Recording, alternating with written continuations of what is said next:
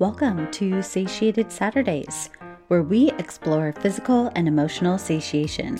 I'm your host, Stephanie Mara Fox, your somatic nutritional counselor. Let's say you have a habit with food that is not bringing you joy. Every time you engage in it, you feel bloated, uncomfortable, disappointed, frustrated, and confused. I want you to think about this food pattern you have right now and notice what it feels like in your body to just imagine playing out that food pattern. This pattern with food is playing out for a reason. Every time you go to think about just changing the pattern, you may notice resistance arise. Resistance is also there for a reason as well. First, let's get curious. What are your thoughts and beliefs around resistance? Do you try to just push through the resistance? Do you get angry at resistance when it shows up? Do you judge yourself for being resistant to changing a pattern with your food and body? Do you experience resistance as in the way of your goals? I want to offer a new perspective around resistance. Imagine resistance as someone you hold dear to your heart. Perhaps this is a family member, a partner, a best friend, or a child. Now, this person is telling you not to do something. You trust this person. You trust that this person is telling you this for a reason. You consider their perspective and perhaps hear them out on why they think you should or should not do something. After listening to them, you still get to make your own decision. And because you trust them, you take their points into consideration. This is the same kind of relationship you can have with resistance. It is trying to protect you from something. Resistance is there to support you in feeling safe. We can think of a habit we have with food like a baby blanket.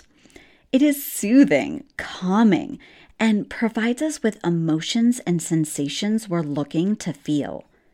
Taking away that pattern with food is like taking away that baby blanket that is supporting you in so many different ways. Resistance comes up as your protector, as it senses you're in danger, even thinking about leaving your baby blanket behind.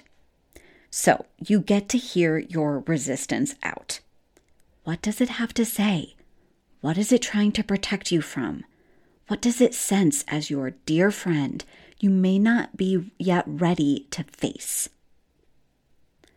When you want to transform a habit with food, we have to make resistance our friend and ally in the process. It is going to be there every step of the way, saying, "Are you sure you don't want to do that?" You know the saying, "What we resist persists." This includes resisting paying attention to your own resistance. Welcome the resistance in. Thank it for showing up and trying to protect you. Let it be a reminder of just how much you care for yourself. When we accept the presence of our own resistance, we step out of a battle with our resistance where its intensity can decrease. It just wants to feel heard and seen and acknowledged. Once we do that, you get to lay your choices out in front of you. Your choices include engage in the food habit anyway. No judgment here. That is truly always an option you get to choose in an empowered way. Or choose to satiate yourself in a different way. You're either saying yes or no. And here's the thing. There is no right or wrong decision. If you say yes to engaging in your food habit and embracing your resistance, own your decision. Be proud of yourself for making a decision. Make this the most empowering experience to continue to engage in that food habit. Release any internal stories of what your mind is trying to tell you about what this means about you as a person. And if you say no and decide to satiate your physical and emotional hungers in new and different ways, be proud of yourself for that decision too. Acknowledge yourself for experimenting and trying something new and observing what happens after that new decision. Every decision is simply taking us down a different path. There are so many paths we can take in life. Your adventure with your body and food can be like one of those choose your own adventure books. You don't know where each decision will take you, and there's always something to learn no matter what path you decide to take. As always, I'm here for you on this adventure and this journey. If you're ever looking for more support, reach out to me at support@stephaniemera.com anytime. I hope you all have a beautiful rest of your day and looking forward to connecting with you all soon. Bye.